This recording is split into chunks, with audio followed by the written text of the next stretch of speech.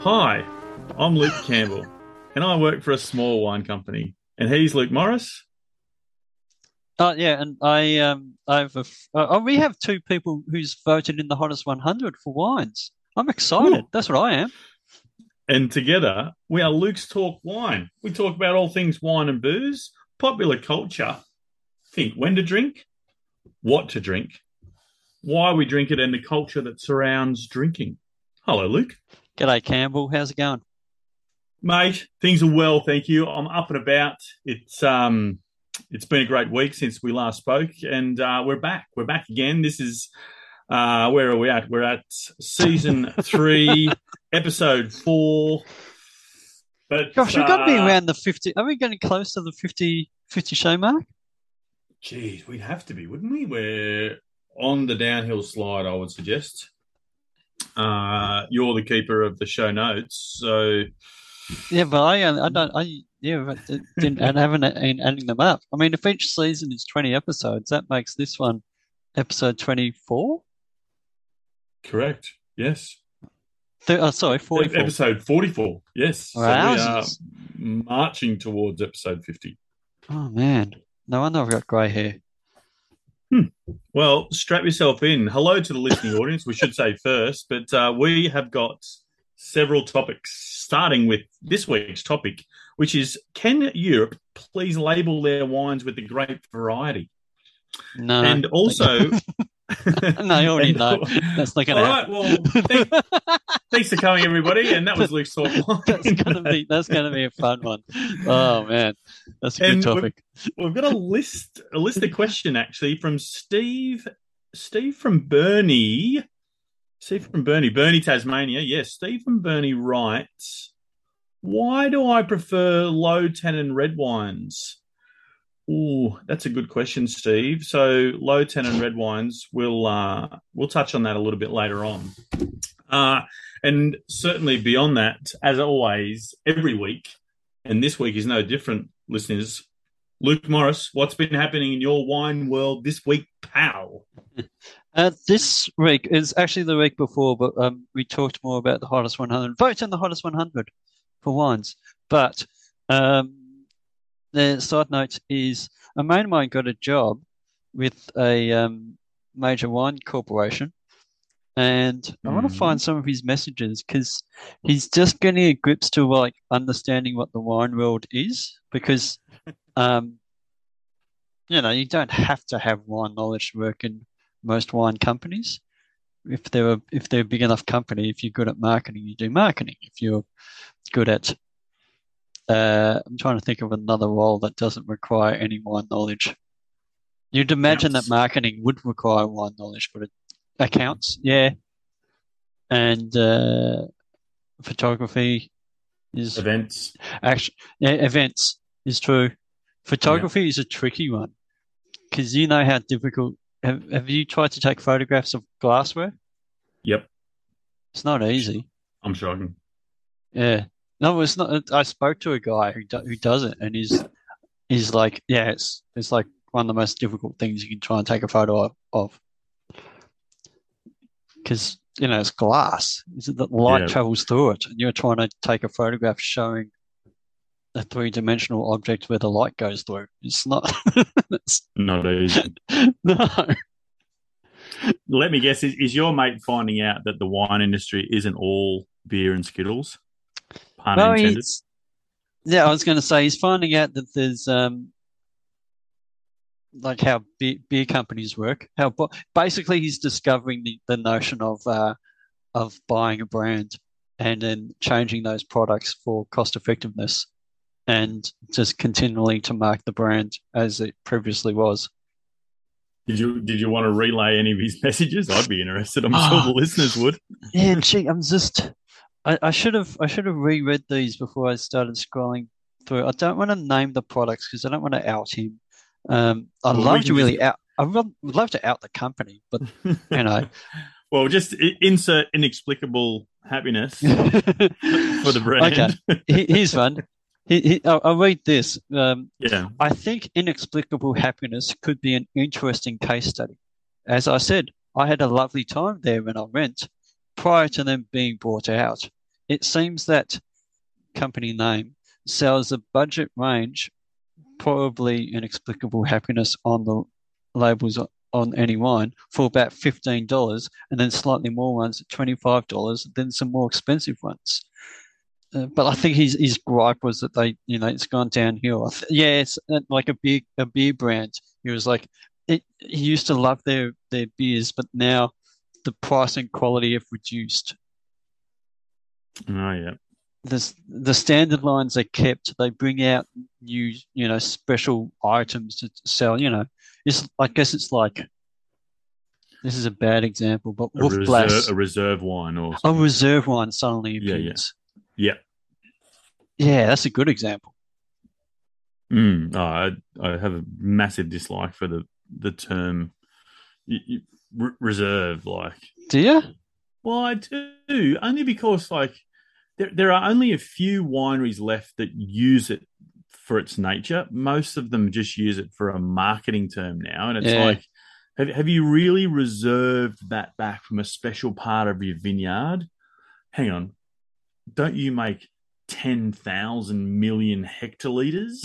Like, I'm not Yeah. really seeing you going down the two middle vineyards of the northeast facing slope and selecting berries for that particular vine. Hey, call me a pessimist, but I'm not seeing it, Like, so, yeah, I get a little bit funny about the use of the term reserve. As I mentioned, there are exceptions to every rule, but Did I'm not a big fan.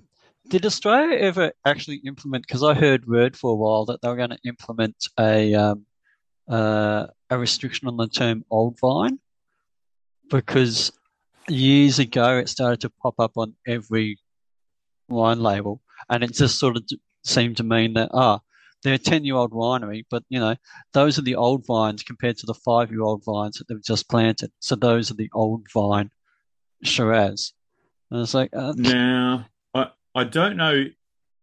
I don't know if they restricted the term, but I do know what the Barossa did yeah, recently as well, is they forbade or forbid other people using the fact of the vine age. Like there's a vine age category in the Barossa, like old Centurion. ah, Um, well, Centurion would be 100 years, but yes, old, but old, yeah. would be 60, and then reserve would be 80. What's it called? Oh, was it? Yes, yes, yes. I don't want. Oh, I'm going to say gentlemanly agreement. What's the like No, no, no, sporting no. It's agreement, or is it an yeah, actual Barossa? no. It's it's been rectified, Oh, okay, ratified. Yeah, yeah. yeah. Yeah. What's it called actually? It's called. I'm looking it up, listeners. This is great radio. It's Old Vine. It's the old Barossa Old Vine Charter. Obviously, the Centurion vine is you know, as we discussed, 100 years old. The Survivor vine is equal or greater than 70 years of age, and Barossa Old Vine is equal or greater to 35 years of age. And so, the the Survivor vine. yep. And then you have I've seen that. Yeah.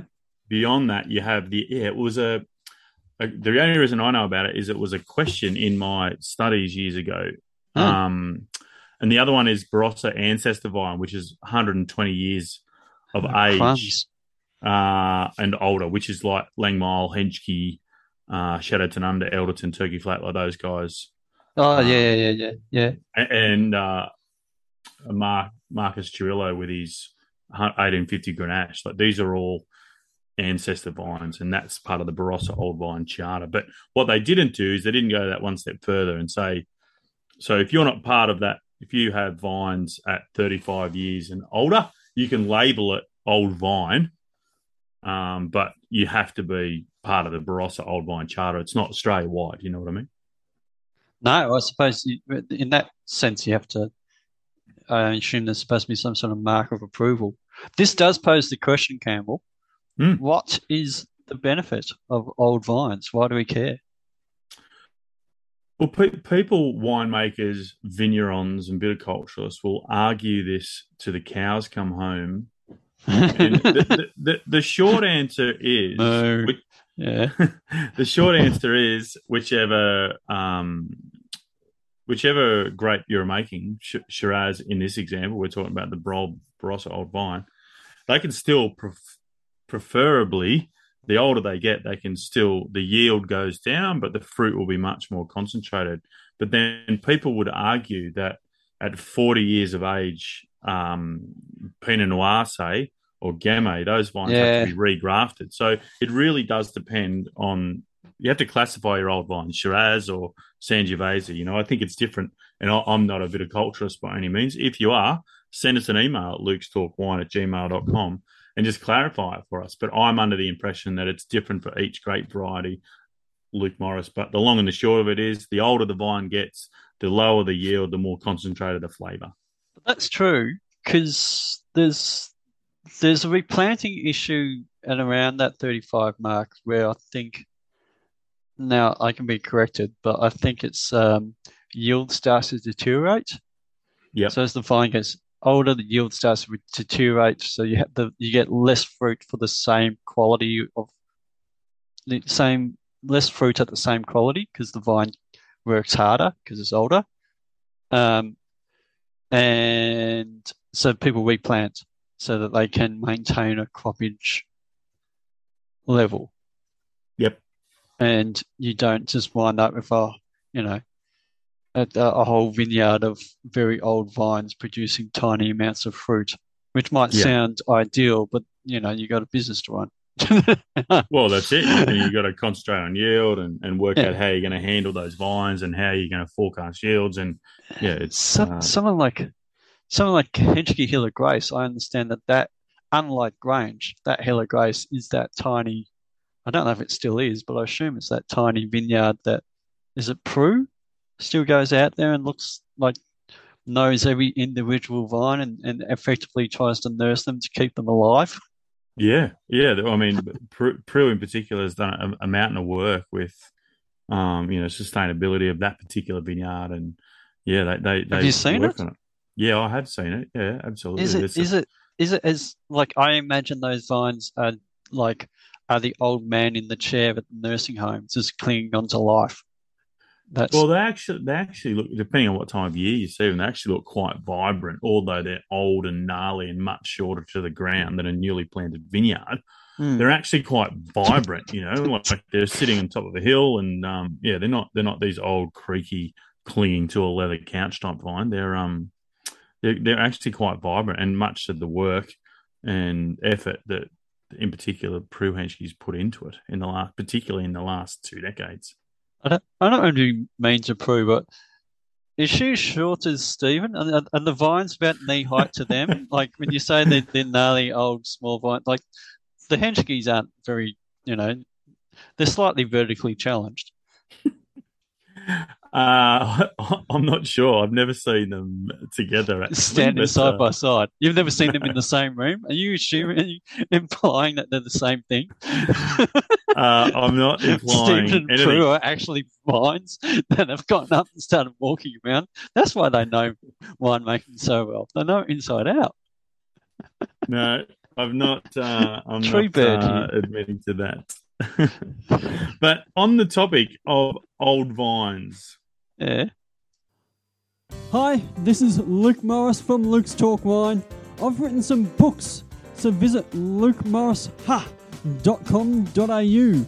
Go there, see the books, buy one, support the podcast.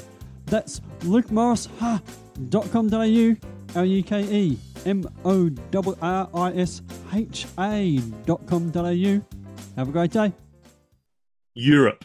Can Europe please label their wines with grape varieties? What's going on here? So what happens? Would it make life easier? You and I both know it would. Surely you'd have to be I know I said no early on, but you know as well as I do that the old world, particularly France, have a way of doing things and they're not going to change. No, I kind of agree with you there. They're not going to change, but a lot of people want to know the answer. So why aren't these wines labelled by variety? because it's not important to them. What's important to them, Maury? Terroir. And what else? That's it, isn't it? What else is important to them? Well, I thought you had an answer. You said what else, and you just I was like, well, I don't know. What else is there? I've failed at the first answer there. Failed at the first hurdle there, listeners. Don't ever ask a question on a podcast without knowing the answer. It's only they only care about they care. So the idea being that for hundreds of years or however long they've had certain vines in certain areas, they've just, even though it's not entirely true, they just have this belief that Shiraz grows perfectly well in the Rhone, and let's never change that. And 5 or 6 red grape varietals grow really well in Bordeaux, and they've never changed that. And that's what grows well in. I'm trying to think of another place now. Just Burgundy. We know what grows really well in Burgundy, so this is Burgundy. It's representative of Burgundy. That's what it is. And Chablis is this, and Champagne is this, and yada yada yada. We never. I think what we do know that the regulations of the wine labeling in the EU. What we do know is they actually do tell us a lot of information. They may not tell us the variety, no, but they do tell us generally where they come from and the set of rules that they belong to. And this, to the Europeans, is what's most important. As Maury's correctly identified there, terroir and the place that's grown and the climate, the geography, that is the sum of the better than the sum of the parts. And so they label it with a place, but that place is synonymous with the variety that grows there. But and the idea is almost that the grape varietal is less important than the place. Yeah, I think that's like as backwards as that might seem to us, because in the New World there's very much I drink Shiraz and that's what I drink. You don't drink Barossa because Barossa plants all kinds of things. To them, it's like I drink Gigondes because I like Gigondes more than I like Chateauneuf du Pape, or I like Pomerol versus what's another Bordeaux thing? Pauillac. Yeah, and that's what I like. And it seems counterintuitive to us, but that's just what they. I mean, specifically talking about France, because obviously lots of places do put grape varietals on them. Germany, they all put, Well, Germany do. Germany has a slightly different system. It's called a Pradigat system, Pradikat, which is devoted to the level of sugar only in one part. There are 6 other regions that have a denomination to it or a designation. Italy has a DOC, Spain has a DOC, Austria has a DOC, albeit controlled by the government, and then France obviously has the famous ones. England has a DOC. So can I ask you a question? Lay it on me. When you see a French wine that does have the grape varietal on there, yeah, what do you think of that? I instantly think it's got to be cheap and nasty. Yeah. And it's made somewhere outside the set of rules. Yeah, that was the answer. That's the correct answer. You can play for the $200 now, Campbell. And there are Maury's quite fair, right, but it is what you think. It's not fair, but it's what I think. Maury's right in the fact that there are some producers now, that are mass producing wines and labeling them with the variety for export. And they can do that because it's being exported outside of the EU, usually to Asia or Oceania, Australia, wherever. And we're looking for French wines and we're hoping that it's labeled with variety. But usually if it's Chardonnay, it's not Chardonnay out of Burgundy or even Chablis, moreover. It's Chardonnay that's come out of Provence down near the Mediterranean or something. It's not grown inside the AOC for Chardonnay, and generally that's why it's cheaper. And generally, whether correctly or incorrectly, it's cheap and nasty. So take it for what you will. Yeah, but there's all sorts of weird reasons. I know there's a bloke in the Rhone, Southern Rhone, who just doesn't get along with the constabulary, and he buys grapes from different areas and just makes a wine. And because it's like that fruit's from Chateauneuf du Pape zone and that fruit's from here, and he doesn't want to have to get the percentages right and stuff like that. He then just labels it whatever he wants, and as a result, he can't get the money of a. I suppose he could get the money as the Cote du Rhone, but I think someone told me that the story is he could almost technically call his wine Gigondes or Chateauneuf du Pape, but because he doesn't follow the rules enough, he has to call it. He has to devalue it. Yep.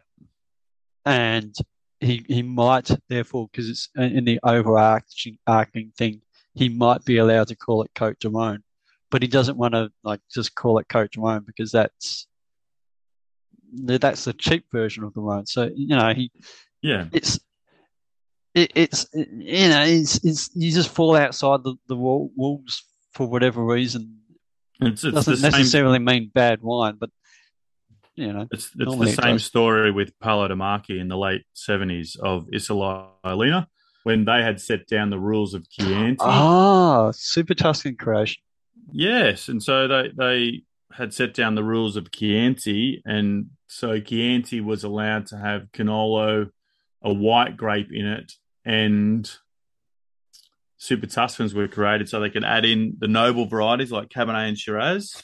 Paolo said, no, I just want to make a straight Sangiovese.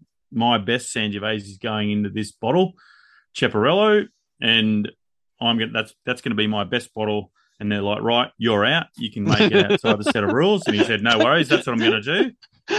He couldn't label it Chianti. He couldn't label it Chianti Classico. So he just labeled it Ceparello, and it was discovered by some famous wine writers, and it basically started that whole Sangiovese Super Tuscan bent, which is still existing today, and there's some of the most investable wines on the planet.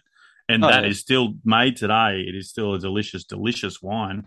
Most Super Tuscans are now blended, and they're not based on Sangiovese, but Ceparello still is, as is Tignello, and there's a couple of others which have fallen out of my left ear, but they'll come back to me. But there's a lot of Super Tuscans. Yeah, so wines made outside of the set of rules absolutely can have a really big impact with or without the variety. I think the regulation of the EU is about more so the place than the variety, but those places are synonymous with the grape varieties. I suppose that's because, it's almost a brand name in itself. Penfolds is a big brand in Australia, but Burgundy is a big brand in France. Oh, without a doubt. Absolutely. Champenoise. The Champenoise are the greatest marketeers on planet Earth. Anytime you want to have a celebration, you think, I'll have a bottle of champagne. That's because, there's been centuries of history pushing you towards that. They're the greatest marketeers out there. They actually read my book, ladies and gentlemen, the Wine Science Show. You can buy it, and that'd be great. There's a whole history of champagne in there. A lot of it's tied up with champagne marketing itself. Do you remember that mineral bath craze? I think it was in the late 1800s. Yep. It was champagne got marketed. It was all part of it. It had really good marketing. People. It used to be really on the nose. People didn't like it, and then it just got swept up in the whole. You think mineral water is good? This has got bubbles in it as well, and alcohol. Get it? And they aligned themselves. They're quite canny with marketing. Particularly, they went straight into America just after Prohibition ended, and marketed themselves as the drink to celebrate with at the end of Prohibition, and that was one of their big coups. That's where they got some kick off the ground from. But anyway, canny buggers. Oh yeah, no, very smart. There's a lot of lying within the history of champagne, but anyway, that's probably an episode for another day. No, it's a book. Read it. Buy it, Yeah. please. I've got a box of them. I want to get rid of them. Excellent. And they can get it. Where can they get it from, Luke Morris? If they don't know by now, but tell them we could have new listeners on board today. We could. If you go to lukemorrisha.com.au, I think that will redirect you to my website, and you can buy a book from there. And Luke Morris Ha on the Instagram, there's a link tree. Just click on the little bio. Go. Go, you beauty. Please. Well, Steve from Bernie's going and gone. He writes to us this week for our listener question. Why do I prefer low tannin red wines? Luke Morris, what is this all about? Low tannin red wines. Do you know what I want to say? I want to say it's personal preference. I don't know why. Low tannin red wines. So that would be things like Pinot and Merlot, Gamay, that sort of soft reds. That's what he's talking absolutely. about. Yeah. Grenache, Cinsault, Cinsault. Cabernet Franc, Yeah. Barbera. Geez, So these are all low tannins. Doesn't like I assume they just don't like the drying nature of tannin. Because what would you be avoiding? Well, I guess I would. Counterintuitive, I guess if I was after as a sommelier, if I was looking for a low tannin wine, I'd be looking for something less abrasive with a smoother texture that's probably going to, and how it's going to match with food. But in Steve's plight, he might be just thinking, I just want something smooth. Like often the case, like, and you mentioned the Big Red brand there earlier, like often the case, these wines that are made in absolute bulk, they have lower tannins. They've been made that way, and there's been tannin extraction along the way. But in a small production, whatever it is. You're talking about Penfolds extracting tannin out of their Shirazes. I am, yeah, absolutely. How does one extract tannin during the process? Well, they might blend. They lower, like in a GSM. They might blend a lower. Okay. So they play with it. They balance it out effectively. So you're gonna say that they're not doing that? No. So I was just thinking. I was just trying to expand on that in terms of thinking that they might also not leave much skin contact, which would extract skin tannin. But I was probably more in the wheelhouse, like throwing some Malbec in or Carignan in, or like Malbec. Malbec can be quite tannic. But it's got moderate tannin, sure, but it's got this real fruit forward nature. Yeah. So, and it doesn't, so it kind of the fruit goes up, the fruit flavor goes up, and by the very nature, the tannins come down. So it's not bitter like something like a Nebbiolo would be, or even Shiraz could be. Like if very hectic wines are made, like low tannin red wines. I think you're probably looking for low tannin red wine because that's less about being abrasive. You might have tannin sensitivity. There's a lot of research done that tannins for some people are hard to digest. Tannins, if you're sensitive to tea and coffee, and some people are sensitive to spice as well, like which there's tannins in cinnamons and chocolates and things like that. So cocoa has tannins. Like if you have tannin sensitivity, you might be looking for a low tannin red wine. So I think the facts are, I think, and Luke, you might know better than I, but about 25% of the population actually have a heightened sensitivity to bitterness. So, and it's these people who wind up being really great tasters, so. But I mean, everyone has their own taste preferences, but I don't think it's anything to be. Yeah, I wanted to ask you on this because you have Thirsty Thursdays. Yes. Interviews. And what's the question that you ask? You ask, is the winemaker searching for acid or sugar? Acid or sugar? Is that the question? No, acid or tannin. So you're either acid or tannin. You're either an acid junkie or a tannin file. In my opinion, every winemaker is looking for one or the other. I have had a couple of winemakers, only a couple. I've had a couple say they're looking for both, but most winemakers are the other one or the other. And it's a pretty easy question for the winemakers to answer because, yeah, I mean, they are. I mean, it's a reflection of your taste buds. Pretty much. Absolutely. Yeah. But Steve, I think, you're on the right path. You're on the right path there. Tannins occur naturally in a lot of things, not just wine grapes. But if you're looking for those lower varieties, lower tannin varieties, a couple that Lukey mentioned there, and I threw Barbera and Malbec in. Cabernet Franc's another one. It's got low tannins. It's got less tannins than any other Cabernet. The wine that got me into this whole wine malarkey, actually, Valpolicella. Valpolicella, made just generally out of Corvina grapes, has this kind of, sour cherry. It's a softish red wine, absolutely, and it's a blend. A lot of blends have less tannin in it. You mentioned Gamay, Grenache. Grenache's another one. Pinot Noir, obvious choice. But I think low tannin wines, if you're looking for them, they're a positive. They're often, they're often fruit forward and vibrant, and yeah, they're just utterly tasty. Like, I think it's good that Steve's identified that he likes and knows what light tannins are. Oh, gee, I hope so. I'd love more information on the question because I don't know Stephen Bar of Soap, so I'm not going to criticise him too heavily. But sometimes you get questions like that, and then they follow up is I only drink Cabernet. And it's like, so what is it that you're looking for when you say you don't like the tannin? I hope you haven't named a whole bunch of grapes and he's sitting there thinking, but I hate Gamay. It's like, but that's sort of exactly what you're asking for. Well, I guess on you know that, what I mean.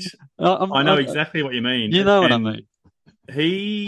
Steve just mentions about low tannin grape varieties. I wonder if he's taken into fact that, if he's drinking stuff with. No, we haven't even mentioned any whites, mate. No, or rosé, I guess. We could have mentioned. Yeah. No, his question referred to red wine. Did it refer to red wine? Why might I prefer low tannin red wines? Yeah, I did say red. Okay. Yeah, red. Yeah. So that's probably the reason why we didn't mention rosé or white wines. Just that's probably why. Yeah, but what things we need to talk about is probably oak. Obviously, oak's essentially straight oak tannin. Yeah. Tannin.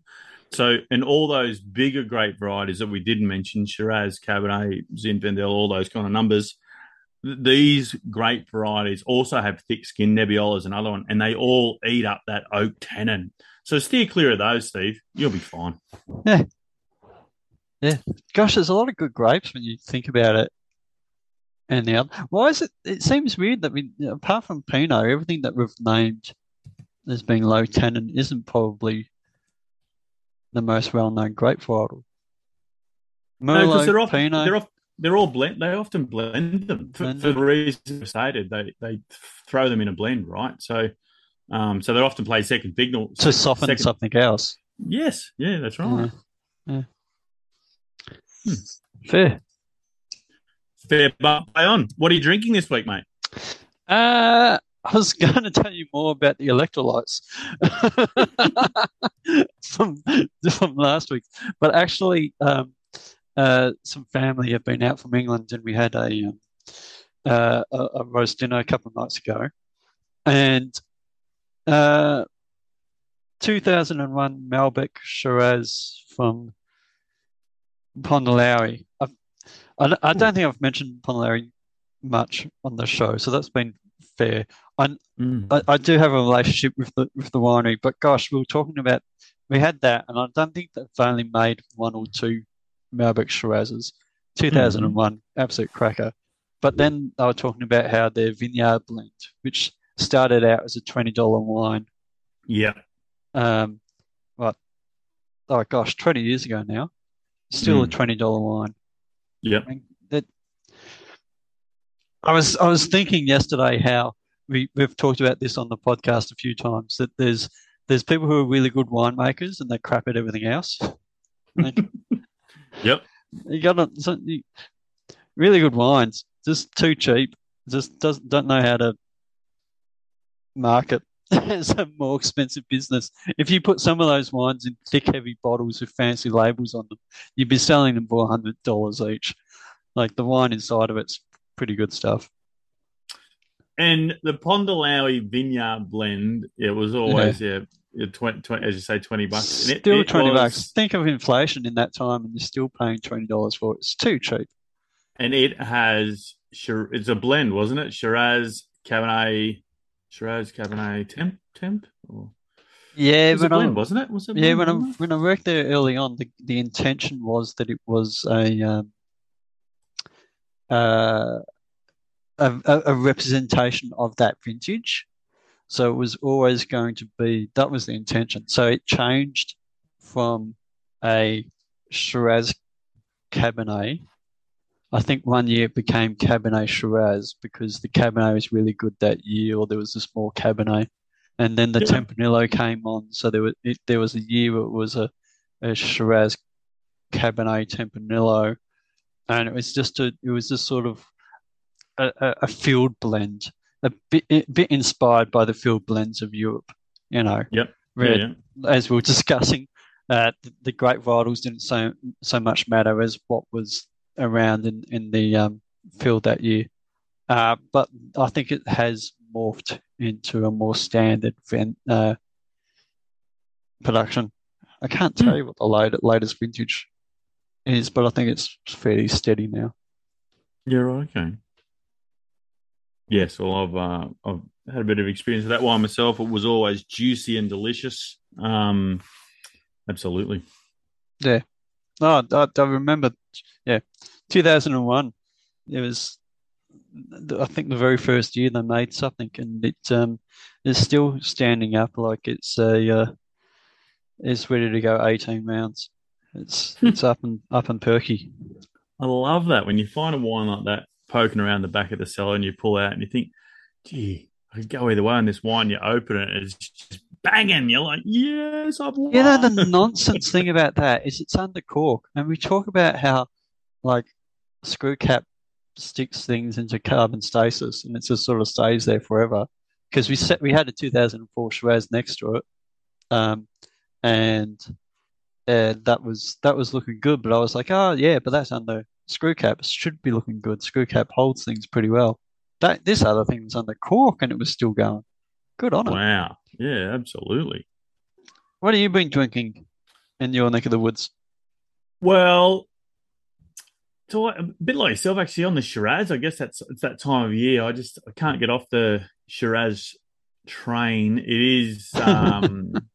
It was a 2016. What kind of train is the Shiraz train? A long one, a very long one. Is Puffin Billy kind of smoke his top, or is it? That sounds more like a Boilo train to me for some reason. Yeah. If it's fire lit on the insides, it's a steam engine. The Shiraz train would be. I don't know.